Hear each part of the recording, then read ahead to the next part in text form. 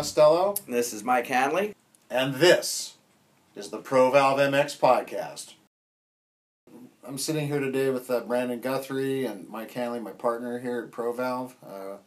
We're going to take a few minutes and discuss race SAG. A lot of guys are confused as to what those terms mean, so we're going to talk a little bit about that.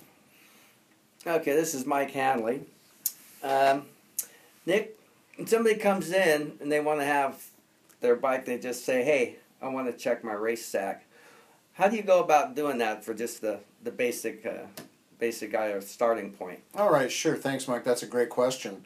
And it's asked frequently, not only at the track, but here at the shop and on the phone. First, we need to actually know what SAG is, okay? And the word SAG is a number that we derive from the motorcycle squatting under its own weight or the weight with the rider aboard. So there's methods that we use to measure that. So where's my starting point? Where do I get the first number? All right. What we do is we put the motorcycle up on a stand so that the suspension is completely extended. We then take a tape measure, and the way I prefer doing it, and it's kind of old school, is my first measurement that I actually do, and it's just a one-time hit, we measure from the center of the swing arm pivot back to the center of the axle, and then with that same tape, holding it in the swing arm pivot, we go up to the side panel, and with a felt tip marker, we put a little temporary mark up on the plastic at that equal distance, and it just so happens that the majority of bikes is 23 inches. It's interesting how that turns out. Okay. So I've got my free SAG. What should I do next? I've heard of race SAG. I heard that term a lot. How do you come up with race SAG? All right. Yeah, race SAG, also known as rider or racer SAG. That's a number that we derive from that beginning number that we got with the wheel fully extended, and then the rider aboard the bike. Some riders prefer to sit, others prefer to stand. Here in the shop, I prefer riders standing. Does that make it more consistent? Yes, it takes out the equation of the rider sitting on the seat and moving forward or backward from a actual racing point of view. He can get an erroneous number. The further back on the seat you sit, the more your SAG is going to increase because the bike is levering off the front wheel, the front axle, and the further back you sit, the deeper into the stroke the bike is going to go. Okay.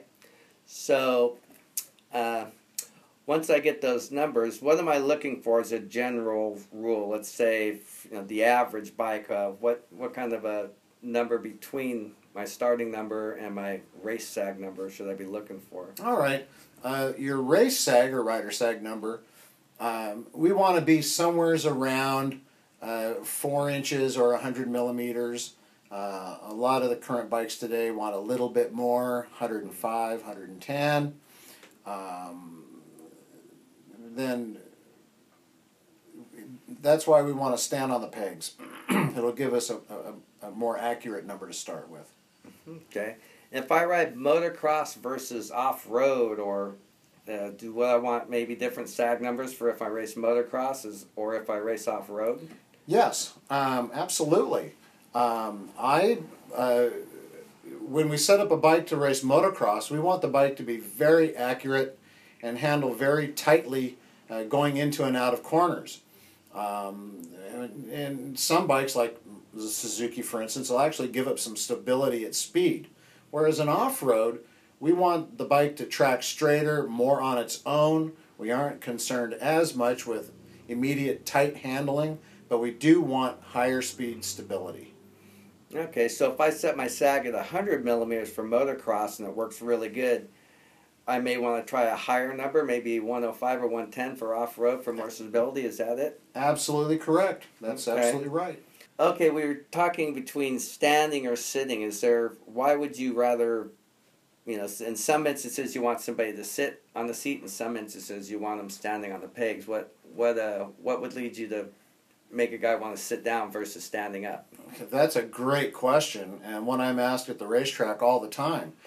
And in talking with a customer and or a rider, one of the first questions is, are you a beginner or a pro? And they look at you kind of funny, and of course everybody's an intermediate. However, Yeah. that being said, I find that riders that have been riding a long time, or pros, or a good intermediate, when they stand and they sit, they always land in the same SAG numbers. That means they are sitting definitely in the sweet spot of the bike. These bikes are designed, at least the past 10 years, to be ridden from the pegs for proper front-to-back bias or balance. And we know that because the seat foam has gotten so thin over the years, they really don't want us sitting much, only in the corners to sit, plant, apex the turn, and get out of the corner.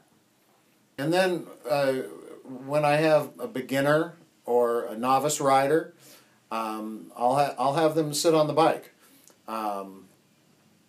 because they really don't know what their position and their attack is, and their position is going to be. Then I'll take a second reading with them standing, and that shows us that the rider is sitting in different locations on the bike and perhaps not in an optimum place for handling. Can the SAG numbers tell you if you have the correct rear spring or not? Absolutely, absolutely.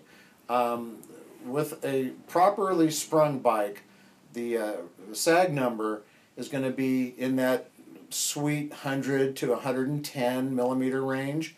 And then when you're off the bike, it'll have a static or a free sag of somewhere between 20 and 40 millimeters. Now there's a few bikes today that actually like a little bit more free sag in the back, but those are few. When we have a spring that is too soft for the rider weight, we have to add too much preload to the shock spring. And if we can even achieve proper race sag numbers, then when the rider gets off the bike will be all topped out due to that excess of preload. When we have a spring that is too stiff, in order to get the bike down into that mythical 100 to 105 millimeters of race sag, when the rider gets off the bike, it'll have a tremendous amount of free sag or static sag, and there's no preload on the spring. And both of those conditions bring on handling issues, and this is what the suspension tuner will take into account when asking a rider's body weight. In fact, if we just do sag numbers on a known bike, we can actually tell the rider what he weighs. And frankly, we get that in here a lot. What do you weigh? 250. No, you're not. You're closer to 280, aren't you? Or Pete Petrano's still at 185, isn't he? 185 Yeah. with tape over his nipples. That's right.